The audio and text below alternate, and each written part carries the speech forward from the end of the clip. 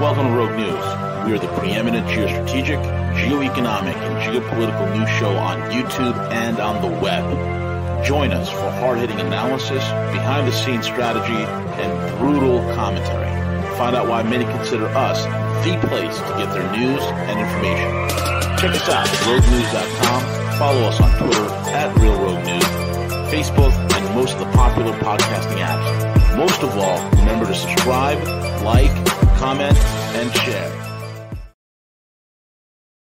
Good morning, everyone. This is CJ, and very excited to be delivering another edition of the Sirius Report with London Paul. Please make sure to check out the SiriusReport.com, all the wonderful work that Paul does on the Sirius Report. And so, good morning, Paul. How are you? Yeah, good morning, CJ. I'm very well. And yourself? I'm doing great, Paul. I was up late working last night, and for our audience, I'm sorry we kind of keep shifting the start times a little bit, but I have a meeting to get to, so I want to get the show done today and not miss it. So I appreciate you, Paul, jumping on early, and apologize for any inconvenience for our audience who our times this week have been all over the place. 8:39, 10 o'clock. Well, it's not early for me because it's only 1:30, so it's fine. Exactly. Yeah, it's not a problem for us. It might be a problem for people on the West Coast, but never mind. You can't cater for everybody, unfortunately, in that regard. But, Exactly. Well, there's lots to talk about. We've had recent news that Paul Manafort's been indicted, wire fraud, tax fraud, you name it. They kind of threw the book at him, and then we also found out that Michael Cohen. Now, again, I think the media is kind of twisting it a little bit. I think that they're stating a little bit much. I think they're making a little bit of too much of what's going on in regards to what Cohen may or may not know. They're actually saying, "Oh yeah, he knows that Trump knew ahead of time of the hacking." So, what say you, Paul? Yeah, I mean, first off, I think it's quite telling that both stories broke the way they have on the same day. I mean, it's like from certain angles, it's a double whammy effect. But let's just break it down individually, and then we'll try and come to some logical conclusions and understanding as to what's gone on. Well, of course, everybody knows the whole Manafort case, and obviously, I think I'm not sure how many days the jury was out for before they came back, but obviously, Manafort was convicted in this financial fraud trial. And obviously, he was convicted on, I think it was 5 counts of tax fraud. There was 2 counts of bank fraud and 1 count of failure to disclose a foreign bank account. And then the jury was unable to reach a verdict on the remaining 10 counts. And obviously, the judge for the now has declared this mistrial on those charges. So obviously, I think the overriding factor here that none of whatever's gone on with Manafort has got anything to do with Russian collusion. But of course, there are elements who will see this as a victory for Mueller because, it vindicates the fact that they had all this evidence about Manafort that apparently hid all these millions of dollars in foreign accounts to evade taxes and lied to banks repeatedly to obtain millions of dollars in loans, etc., etc. So, in a way, that's a justification that Mueller's doing the right things. Okay, it doesn't have anything actually to do with Russian collusion, but in the course of his investigations, he's unearthed this. So there are elements who certainly will use that to vindicate this ongoing war of attrition that's going on with regards to Russian collusion and the fact that trying to pin something on Trump in the process.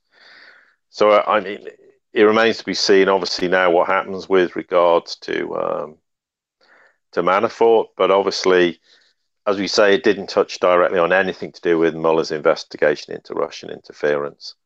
And I think that's probably the most telling aspect in regards to trying to, in some way, suggest that, there's some tie-up between Trump and Manafort. The only tie-up is the fact that he was Trump's former, campaign chairman, and that's as far as it goes. Now, obviously, with Cohen, it's a slightly different situation because obviously he was Trump's personal attorney. Now, he's pleaded guilty to 8 federal crimes. And one of them's lying about his income to evade income taxes, lying to banks to obtain loans, and making illegal contributions to benefit Trump's campaign. Now, obviously, prosecutors charged Cohen with 2 counts of violating campaign finance laws by, they're saying, arranging payoffs to silence 2 women who claimed to have had affairs with Trump. And obviously, I can't be bothered going into all the detail of who it is because everyone could read about that. But the issue is that obviously, I think he was quite surprised by somebody declaring, that Cohen said that he declared he made those payments at the direction of the candidate. And they're saying by whom he plainly meant Trump, okay? And he also said he did so specifically to influence the outcome of the election. And then additionally, of course, the Justice Department alleged in a court filing that Cohen had coordinated with one or more members of the campaign, including through meetings and phone calls, about the fact, nature, and timing of the payments, and Cohen pleaded guilty to that allegation. Now, of course, the court record doesn't name names other than Cohen's, but the claim is it provides sufficient detail to identify individuals and organizations involved in the public record of this whole sort of chain of events. Now, obviously, because it's, the question is then again is, for me, the immediate thing is everyone's going to go, oh, well, on one side of the fence, well, he's going to get impeached because of this. Well, from my perspective, I think that's highly unlikely. I mean, and there's a perfectly logical, rational reason for me to think this because, okay, let's break it down. I had to go back and read this, but obviously there are 3 impeachable offences: treason, bribery, and this rather vague high crimes and misdemeanors. And we know the House of Representatives has the responsibility to accuse the president of one of those things. And then obviously, if the majority of the House agree, a president's then impeached. And then the Senate votes on impeachment, which under the US Constitution requires a 2/3 majority. Now, obviously, in Trump's case, if you're going to start an impeachment process, let's say even there's any legs to do that, but let's work through the logic that that's a possibility, and it came to pass. Well, you'd need this huge revolt by Republicans against him in the House of Representatives, which is obviously controlled by the GOP. I mean, and that is an event highly unlikely, especially with the midterm elections on the horizon. I mean, that would be like political suicide for them to do that. And if you noticed, even on the back of the whole Cohen thing, the Democrats are being pretty quiet about things, not talking about impeachment, because they realize it's more likely to just galvanize the Republican base before the midterm elections. And I think also, actually, not that I value public opinions particularly, but apparently there's this general disquiet amongst American people when asked if they'd like to see Trump impeached should the Democrats win control of the House. And I'm not suggesting they're going to win control of the House, as we said. I think the only likelihood of that happening is if we have an economic meltdown before the midterms. And whatever anyone thinks, the cabal is not going to try. It doesn't want to have another economic meltdown. People go, oh, they're engineering it. No, they're absolutely not. The reason they're not is because they know the dollar dies. When the dollar dies, it's game over. So they're going to struggle on with this as long as they can, thinking maybe there's some way they can wriggle out of it, even though in reality they can't. So it's not in their interest to collapse the economy. It doesn't mean it can't happen coincidentally and completely out of their control. But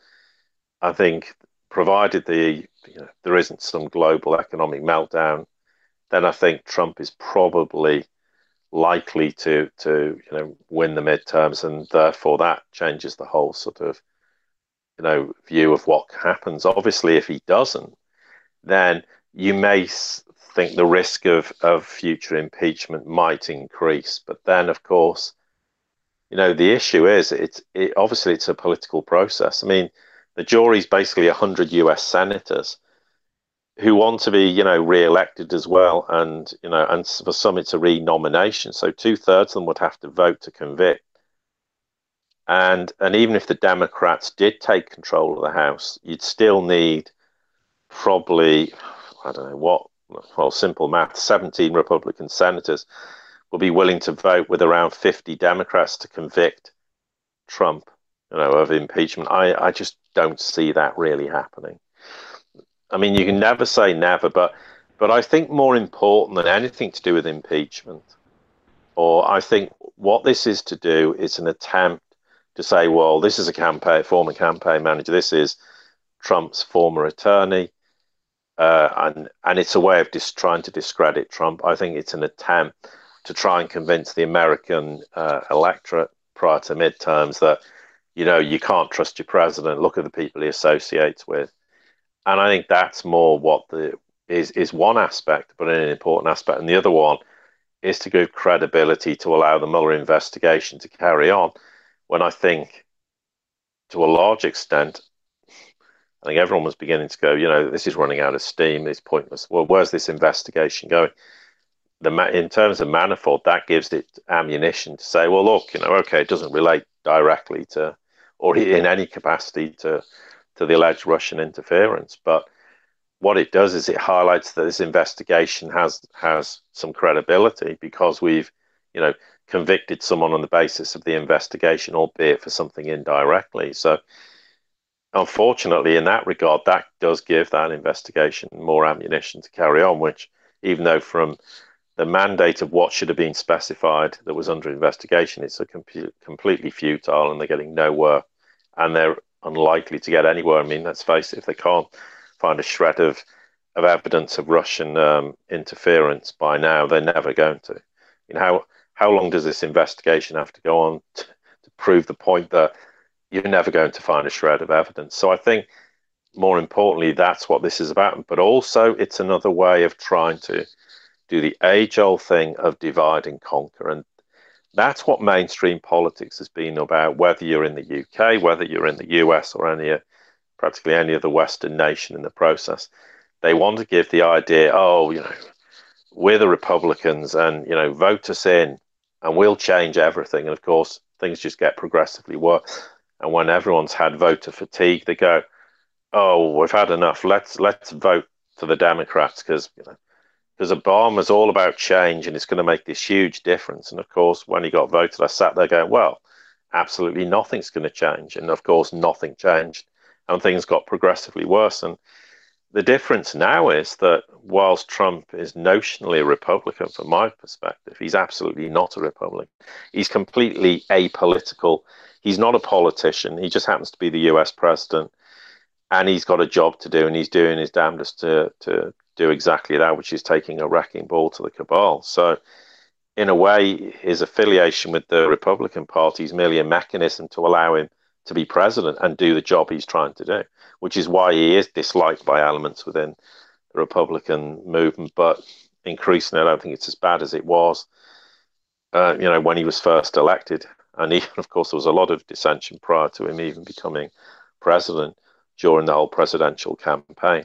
So I think we have to factor that in. And of course, as on the back of that, there's all these various groups that affiliate themselves with Democrats and Republicans, and that the risk is they can be used to also subvert Trump in the process. And I do have concerns that the credibility of certain elements who support Trump could then they could attempt to use it against Trump in the future as a way of discrediting him. It doesn't have anything to do with what these groups do or don't do or anything like that. It's just a mechanism by which to divide and conquer the American people in some vain hope that come the midterms, they can, turn things on its head, and somehow the House of Representatives is taken over by the Democrats. And then there's some vain hope then that they can end up impeaching Trump and bring the status quo back to the Beltway, which is precisely what they want to, because Trump's, the one thing he has done, he's wrecked the Beltway's status quo, and he's done a hell of a lot of damage with regards to their vehicles, such as the mainstream media, in the process. Paul, great points. I completely agree. I see the left utilizing this, especially what you said regarding politics and the left-right paradigm, the divide and conquer. I completely agree. There's no doubt that the media will utilize this to attempt to energize the base of the Democratic Party in hopes of some midterm swinging some of those critical states. One other thing I want to ask is that do you think this will put more pressure on Trump to testify with Mueller? Do you think there now be more public pressure for him to say, they say, hey, if you have nothing to hide, then you need to testify. What does that do for potentially him meeting with Mueller and having that testimony? Oh, I agree. I think you make an extremely good point that's precisely there'll be some angle into that. I mean, it's quite simple that the logical argument always goes, well, if Trump's got nothing to hide, then go and talk to Mueller, and what's the problem? Well, it's got nothing to do with what he's got to hide. The question is, if he does, testify or whatever the process is with Mueller, the risk is that he inadvertently trips himself up under some sort of aspect of the law. I mean, let's face it, if any of us were put in that situation as a president, we don't understand every aspect of law. That's why you have advisors to advise you when you say and do things. So, okay, I'm the president. If I want to implement this course of action, what's the legal perspective? Well, Mr. President, you should do that because you risk being impeached if you do that. I'm not saying impeachment ever happens necessarily. I mean, of course, it happened with Clinton, and of course, it never came to pass. But the point is that's why you have that legal advice. And I think, at one point, certainly Trump was, well, like, why don't I just do it? It's no problem. And I think his legal team said, hang on, you could be setting yourself up for a fall here. It's got nothing to do with whether you're hiding anything or you're guilty of anything. That's not the point. The point is that Mueller's not doing it because he's got, my point is if Mueller had anything on Trump, I think something would have long since happened. The point is he's trying to invite Trump into the lair, so to speak, to try and, see if in some way he may say or something that gives him a shred. It's like a dog with a bone. You can just give it, throw some bone in his direction that might give him something to gnaw on for the next 6 months and see if he can keep, this whole sort of gravy train bandwagon of this investigation going when clearly it's failed completely.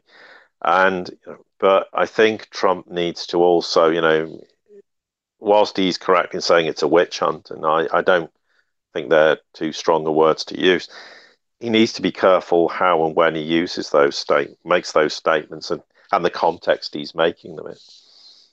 Correct. And when he makes them, rather than just carte blanche every time something happens.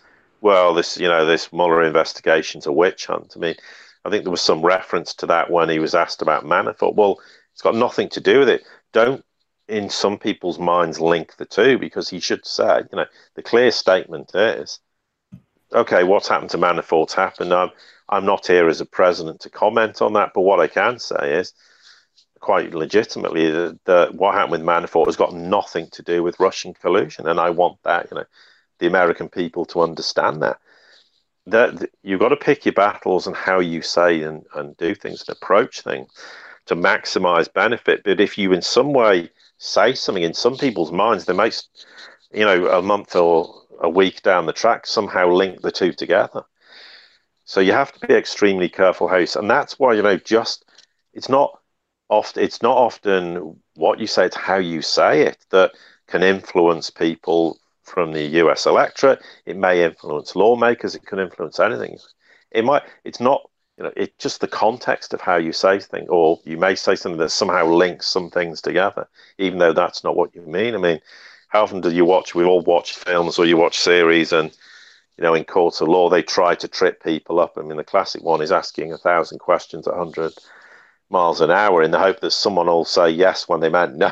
It's that kind of process. That's a very simplistic view, but that's exactly how the situation works. So, no, I mean, I think they'll try to use it as more ammunition to justify why Trump needs to, go and, talk to Mueller. But I think he should just stand firm and say, no, I'm not doing it.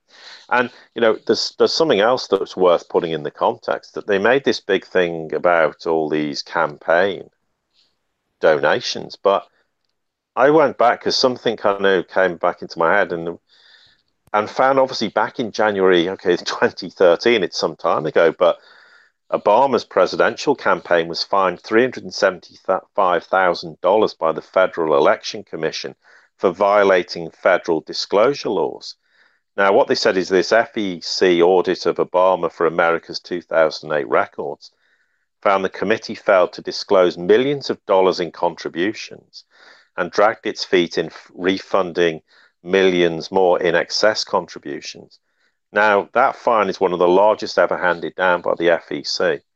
And of course, it was the failure to disclose or improperly disclose thousands of contributions to Obama's 2008 presidential run.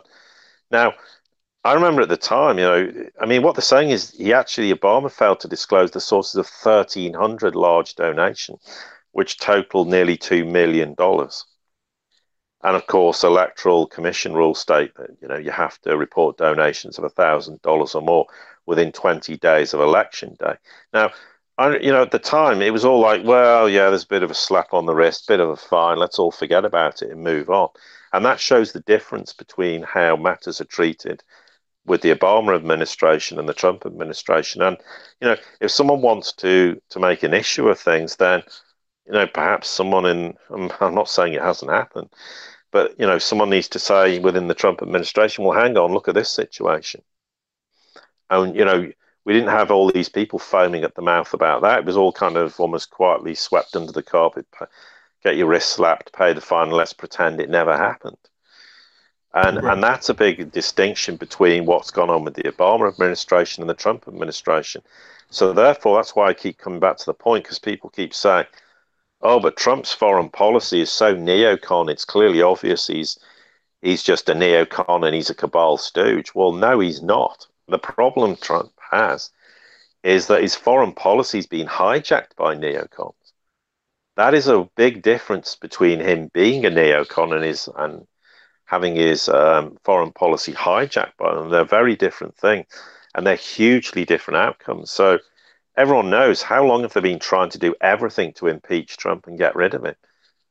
That's precisely why the Mueller investigation's carrying on in perpetuity, because they're just trying to hope that somehow they'll unearth a shred of evidence that eventually will lead to this huge sort of daisy chain of events that means they can impeach Trump. That's what this is ultimately, of course. I mean, this may seem like a very logical, or I might be, stating the obvious, but the point is, this is another reason why this idea that Trump's some covert cabal operative, I'm sorry, it just doesn't wash, and it has absolutely no justification for thinking that way. Yeah, absolutely. Yeah, that's it's interesting, because that's specifically the only potential tie that they have in regards to Cohn is apparently the funding and the money that was utilized to pay off Stormy, her payoff. And they're stating that potentially that was, campaign funds that were, illegally sourced. Well, that's not a criminal activity. Yeah, it's probably a violation of some Federal Election Commission rules. But throughout history, there's been numerous campaigns, and that's a perfect example with Obama's campaign. So it's not like this isn't, oh my gosh, this has happened. This is for the first time that this has ever happened in history. Paul, the other thing I want to shift gears just a little bit and talk specifically, because they keep pushing, this narrative in regards to Russia, the collusion with Trump, and even a lot more in regards to our election systems and hacking and cybersecurity. Last weekend, 60 Minutes did a huge expose on the insiders, the intelligence insiders that saw this happening with the Russians, and they tried warning Obama, and they keep building this up. And I want to talk a little bit also regarding what Microsoft is doing as well, and what Microsoft has shared a little bit in regards to some of the website that they screen in, and now they're also joining in the anxiety of Russia, and that they're out to meddle in our elections and steal. Can we talk a little bit about around that as far as the narrative being pushed, with the media with regards to Russia hacking? Well, of course, the thing is, we could all argue it's a complete coincidence that these things happen, but you kind of always feel with the Mueller investigation when it's starting to die a death, and people have had Mueller investigation fatigue, and people are going, well, hang on, it's not really unearthing anything. Suddenly, something somewhere decides to go, well, we have reason to believe that the Russians were trying to gain inside access to campaign information. And of course, there was this article that came out about Microsoft. And it said that the Microsoft engineers scanned 220 million internet domain names to find a few domains that seem to have similarities with known products or known institutional name. And they list all these websites, which we can not bother going into. It doesn't really matter. But these names that Microsoft claimed could potentially, it's that old word of potentially or maybe or the inference, but it says potentially could be mistaken for the name of known entities and could thus be used for login spoofing or email phishing campaigns. Well, yes, it's possible, but where's the evidence? Again, it always comes back to present the stone cold hard evidence. And the same Microsoft claimed that these domain names were trademark infringements of its Office product. And it said, as well as this conservative Hudson interview, the International Republican Institute and the US Senate. Now, this judge has agreed and allowed the company to seize the domain names. So they now redirect to Microsoft these so-called honeypot servers, and any attempt to access them will be locked. Now, its PR department held this press conference and then managed to the claim is that they spun this scare story of a Russian threat around the seized domain names.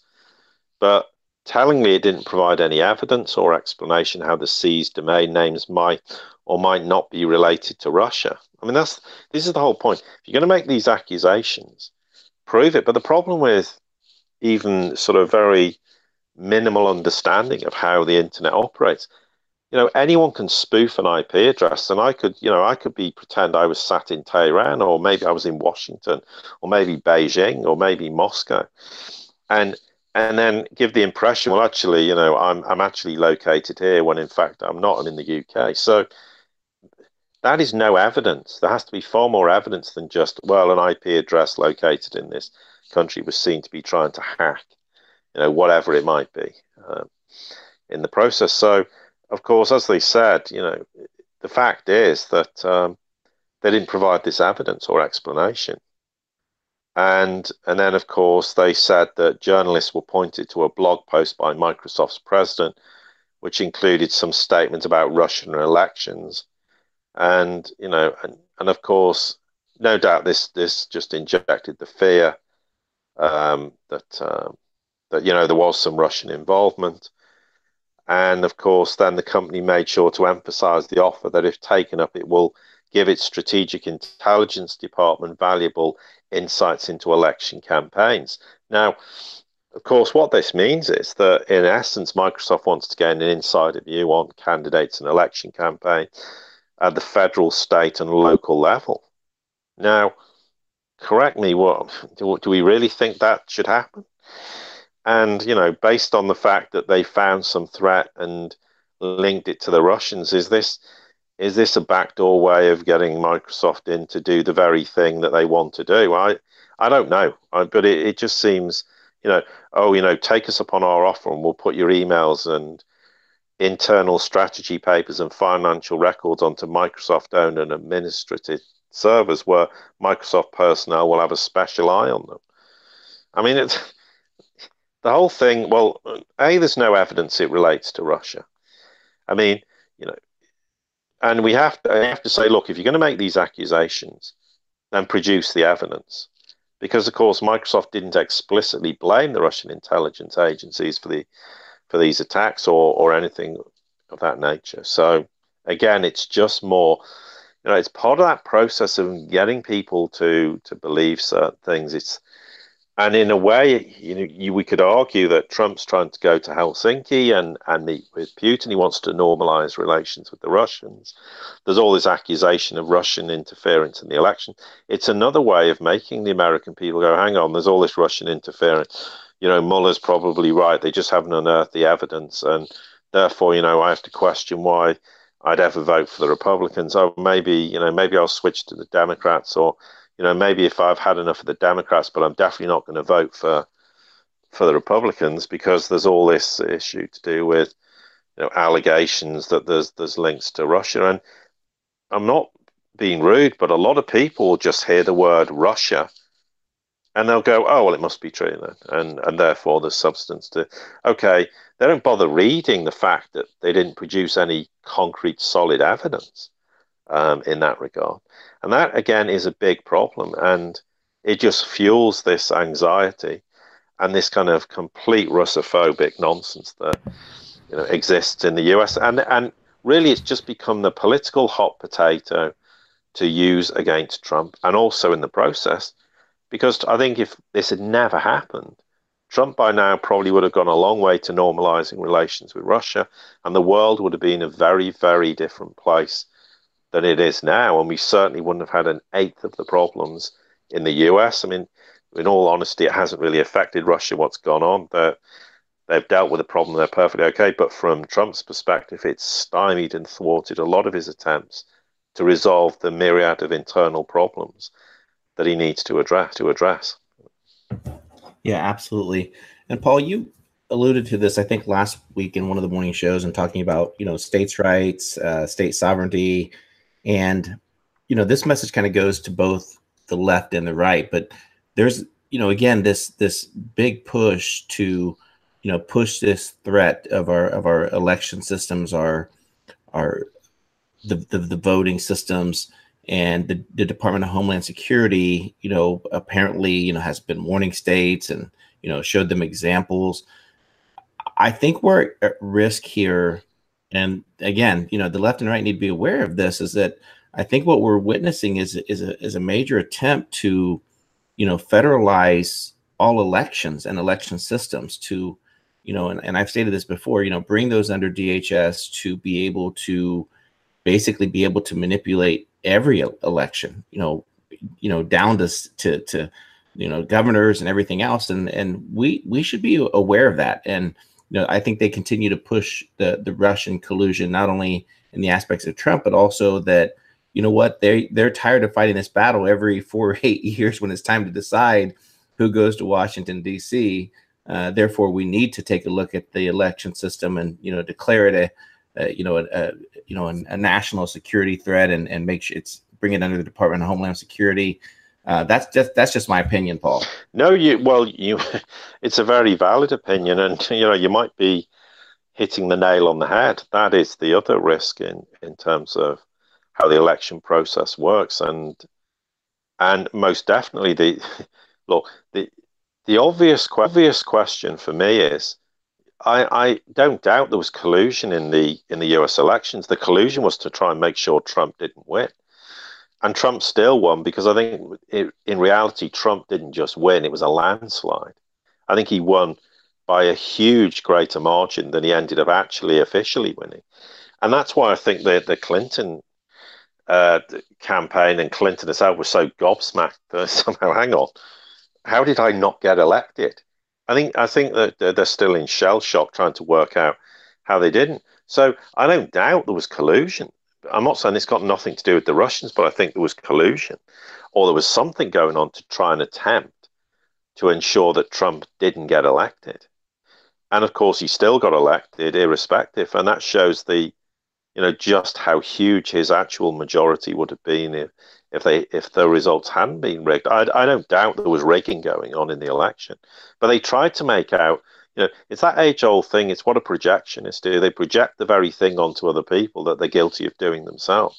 And I don't doubt there was elements trying to. I mean, there was a lot of allegations, and I can't substantiate and prove any of it myself. Clearly not.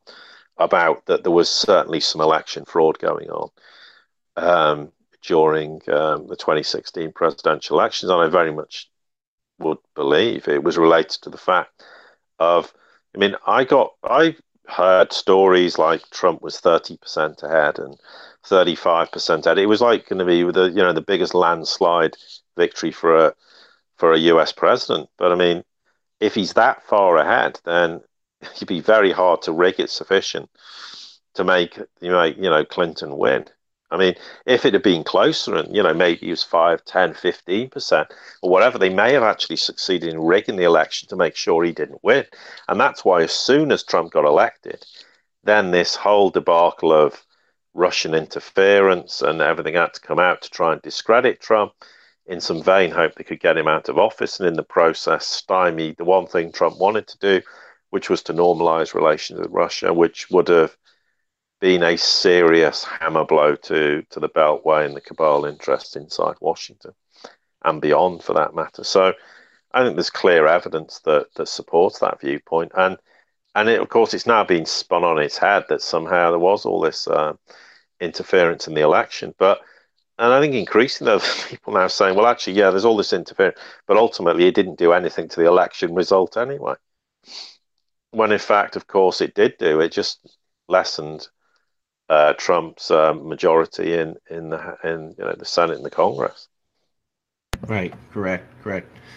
Paul, let's shift gears a little bit and talk about. We continue to monitor the major shifts, major pivots occurring, globally in regards to the dollar, and now we're getting reports that Germany is actually calling for a new global payment system independent of the U.S. What are your thoughts on that?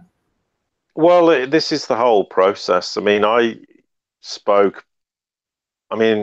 not sort of bigging myself up here, but the truth is I was the person who broke the story that back in 4 years ago that Germany was rotating east towards Russia and was in the process, and all these preliminary discussions were going on in that regard, and they continue. It's nothing to do with Merkel or anyone like that. And at the time, people said, this is a load of nonsense. You're talking absolute rubbish. This is never going to happen. Germany's never going to pivot east. It's never going to pivot away from Washington. None of this is ever going to happen. Of course, it's absolutely what is happening.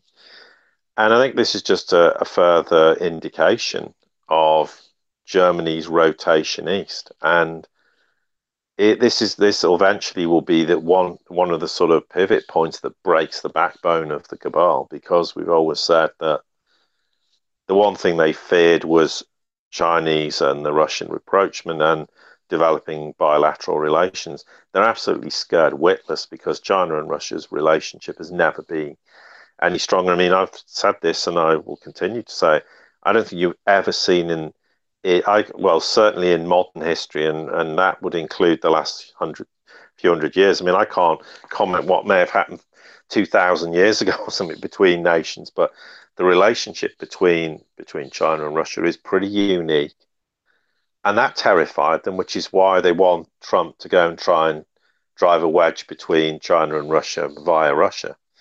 They have a different motivation with Trump and Putin than Trump has with Putin, obviously. But then an even bigger fear is the fact that you drive a wedge between Washington and Berlin. I mean, because whatever anyone thinks, Germany is a vassal state of the Beltway, the cabal, the deep state. That is self-evident.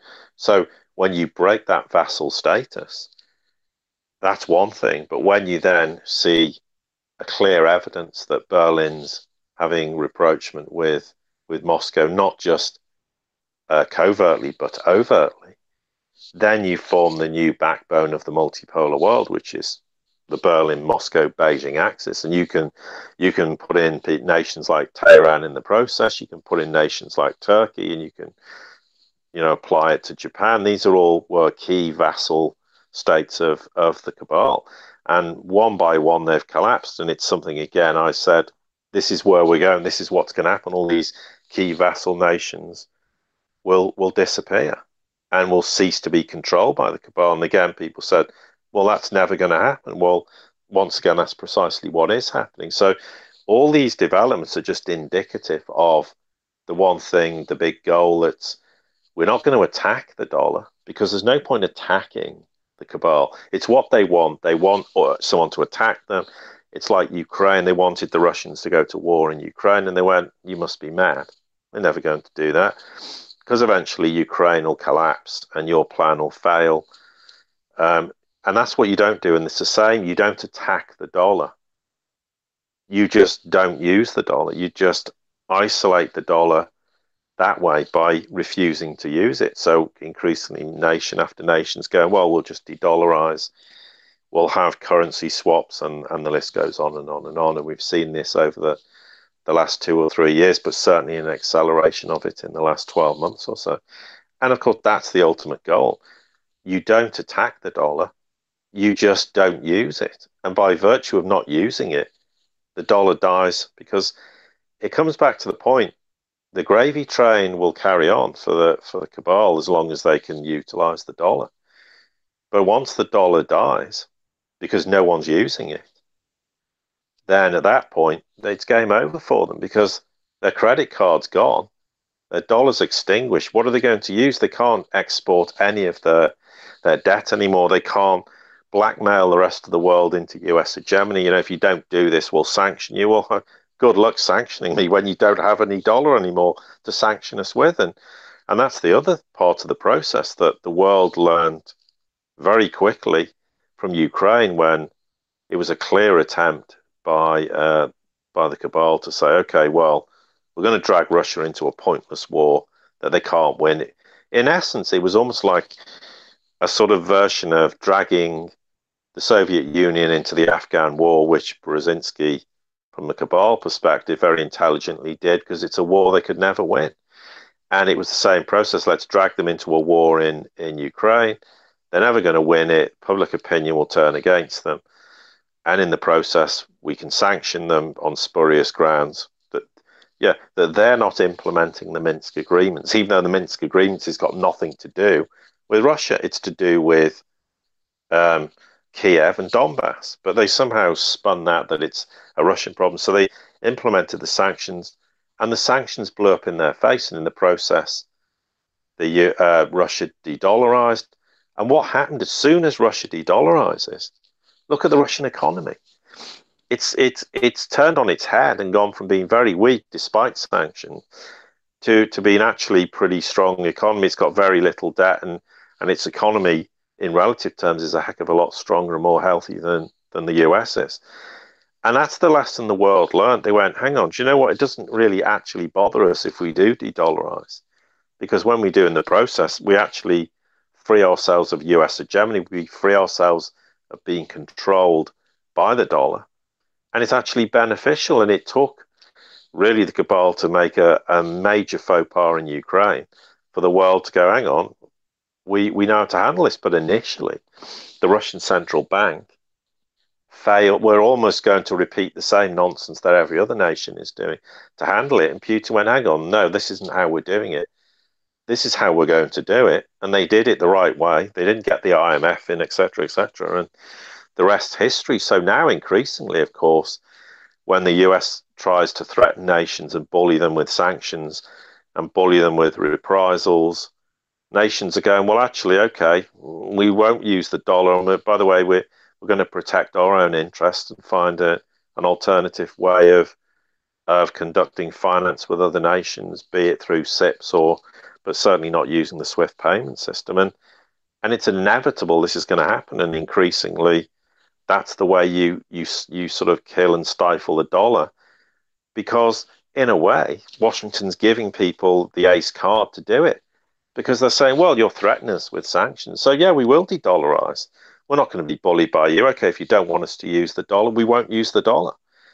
And then they're turning around going, oh, hang on, that didn't pan out, because they didn't accept being bullied and coerced, and they're actually not using the dollar. But the problem is there's a huge mindset inside the Beltway that still thinks the dollar reigns supreme, even though dollar transactions is in terms of SWIFT payments is considerably less than 50% now. So the dollar isn't maybe the world's reserve currency, but in payment terms, it's falling off a cliff edge. Although be it in slow motion, it's not exactly like 50%, 40, 30 in a matter of weeks, but it's a slow sort of organic process of de-dollarization, which is undermining the dollar's position as the world reserve currency. And that has to happen. And Trump knows this. So I keep reiterating this. Trump knows the dollar has to die. And it's the only way to extinguish the cabal, the deep state, whatever you want to call it, inside the US. And that's the only way the US will truly progress, is when Ironically, it no longer has the world's reserve currency. It's no longer has the cabal doing what it's doing to the rest of the world and the US in the process, because, of course, they don't give a damn about anyone in the US. They're just there as cannon fodder to do whatever the US wants to do internationally.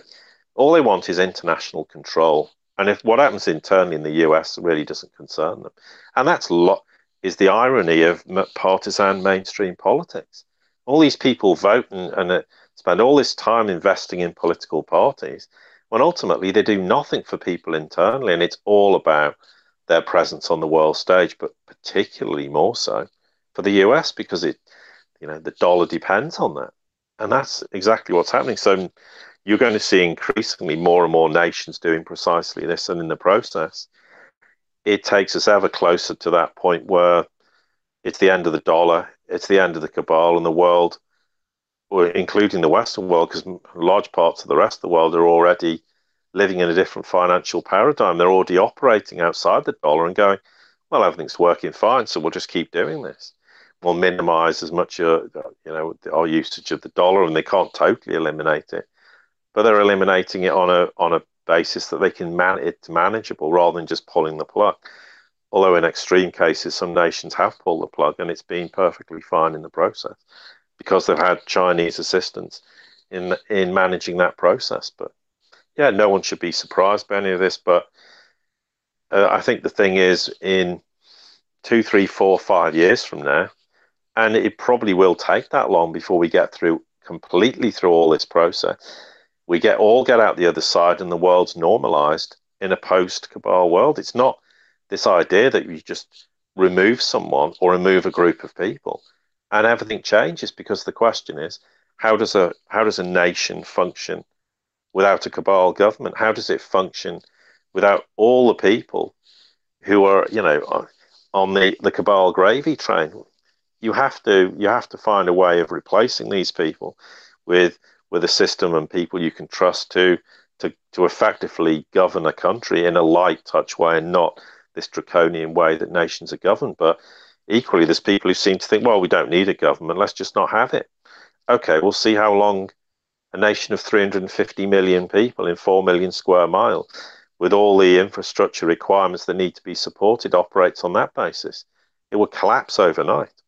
And then, if you think you don't need a government, well, what about all the nuclear silos dotted all around the US? Who's going to manage those and look after them and decommission them ultimately and make them safe? Who's going to support all the borders between the US and Mexico and Canada and all the coastline?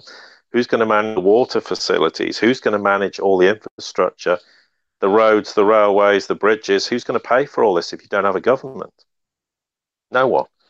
So therefore, you have to have a government. Sorry, but for me, for too long, people have been living in this utopian existence that's how the world's going to operate. Well, it's not. The important thing is when the cabal's gone, government will be not the way it is now. It will work efficiently. People will have far more opportunities to do the thing they want to do and they're capable of doing. But the hard works, if people think they've had to work hard in life so far, they're going to have to work even harder. But the difference is they'll get the rewards for doing so, where people now don't get rewarded at all. They just get stuck in a meat grinder. And effectively, their life is just one constant struggle just to make ends meet on a weekly basis. That will go.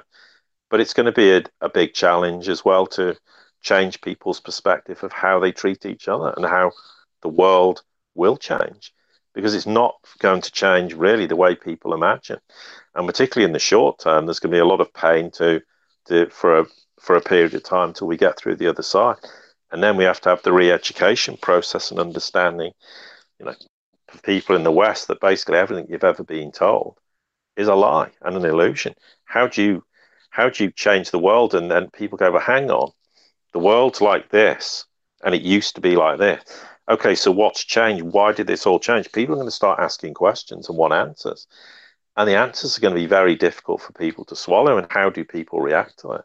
So there are enormous challenges that come in with freedom. And it's worth reiterating this, because I think we have to manage everyone's expectations that this isn't some sort of, oh, well, we just remove all the cabal and everything's fine the following day and the world just moves on normally.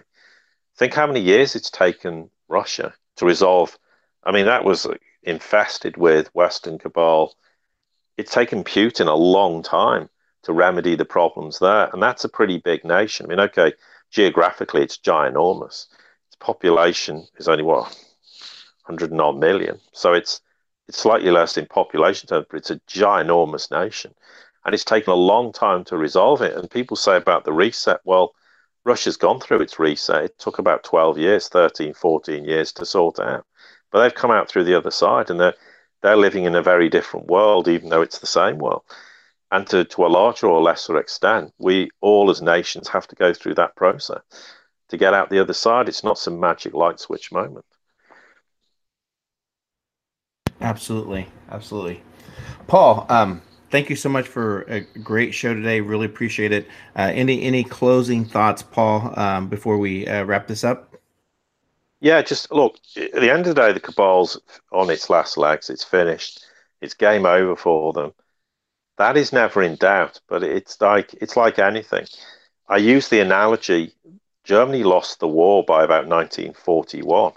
It took 4 more years for them to capitulate and the war to end. And I'm not using it as a direct analogy, but my point is things take a long time to progress. Don't lose heart and feel nothing's happening and there isn't progress being made. There is, but it was always going to take a long time, but it's going to happen eventually. And don't feel that's not going to happen. And just because it may not happen how you envisage it's going to happen doesn't mean it won't happen. And we need to be critical of what's going on, and rather than just everything Trump does is, oh, everything's fine, don't worry about this. We need to be mindful, not that it materially changes the outcome, but I think it's important that we all manage our expectations as to what exactly is unfolding. But, I've said since 2012, the cabal's finished, it's game over, it's going to take a long time, but they're running out of steam, they're running out of ideas, and they're going to fail, and they've continually failed pretty much since then in everything they've tried to do, and are now facing, the end of the dollar. When that's going to happen precisely, we don't know. It doesn't really, worrying about is it going to be next week, next month, or maybe January or March or maybe November 2020. No, it doesn't matter.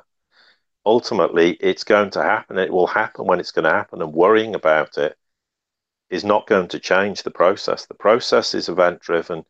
It's nothing can now stop this process. Absolutely nothing. And I'm serious when I say that nothing is going to stop the process. It's a juggernaut that's now got its own momentum, and certain things can accelerate it, but nothing's going to stop it. And you might get occasions where odd things temporarily not derail it, but slow it down. But in the end, it is going to prevail, and we will come out the other side. And I would safely predict in X number of years from now, and it's not 10 years or 20 years, but a few years, we'll all turn around and the world will be a much better place for everybody. And we'll reflect on a period of history and quite wonder how the hell it ever happened. But it has happened, and we need to learn from those lessons and move on and make the world a far better place for everybody. And ultimately, that's all I care about. I don't care about anything else, because everybody in the world deserves to have a quality and a decency of life and have true freedom to be able to do the things they want to do, and to be able to gain the rewards for doing that, and not to live under this draconian, barbaric system that has existed that most people aren't even aware exists. So trying to end on to be positive, but I'm very positive about the future, and I hope people share that sentiment. But I understand why people get distraught and get anxious and feel like despair and feel like nothing's going to happen. But don't get sucked into this constant micromanaging. Well, it's going to happen tomorrow because I read this, or no, it's next week, because all you're setting yourself up for is disappointment and frustration. Just watch what actually unfolds, and we'll do our best to try and, as Rogue News does and other people, to try and highlight the direction we're going in. And that will give some indication as to how we're progressing in this event-driven scenario. Let's follow the facts. At the end of the day, stone cold facts will always win through. Speculation never does. And that's all we can deal with is facts. Very well said, Paul. Paul, please also share how listeners can learn more about the Sirius Report, how they can, your subscription-based system as well. If you could do that for me, please, that'd be great. Well, thank you very much for suggesting to do so. I mean, obviously, it's the SiriusReport.com. That's SIRIUS. Yeah, we have the Twitter page. There's a lot of free material on the website, but predominantly we have a subscription-based podcast service, which is 480 odd episodes now, and we do 5 a week. They're very detailed. It's very compact information. Probably what I talk about in an hour on a show, I'll do in 15 or 20 minutes. It's that compact. Often people say they need to go back and listen to it again, but we try to give extremely good value for money, and people believe that we do. And if you want to subscribe, we would appreciate you doing so. It's $4.75 a month. It's not relatively expensive. We kept it cheap for that very reason, that we believe people should have access to it. But at the end of the day, we have to put food on the table and do it, and it's a full-time job. This isn't some part-time job on the side where I have another job and earn huge amounts of money, because I don't do anything of the sort. That's not the case, and it is a full-time job, and we devote that time and effort to it. And of course, we come on Rogue Money, and we're very grateful for doing it. They gave us a lot of exposure, and it's always a pleasure to come on and try and fill these shoes in the process. Paul, thank you so much. Really appreciate it for our listeners. Please like, share, subscribe. Also go to roguenews.com. Make sure you keep keying your email there as well, so that way we can keep you updated, as we continue to look for solutions to navigate away from some of the existing systems. So again, roguenews.com, subscribe there as well. That way we can keep everybody posted. So Paul, thank you so much. Really appreciate it. For our listeners, everyone have a great day. And thank you once again, Paul. It's a pleasure.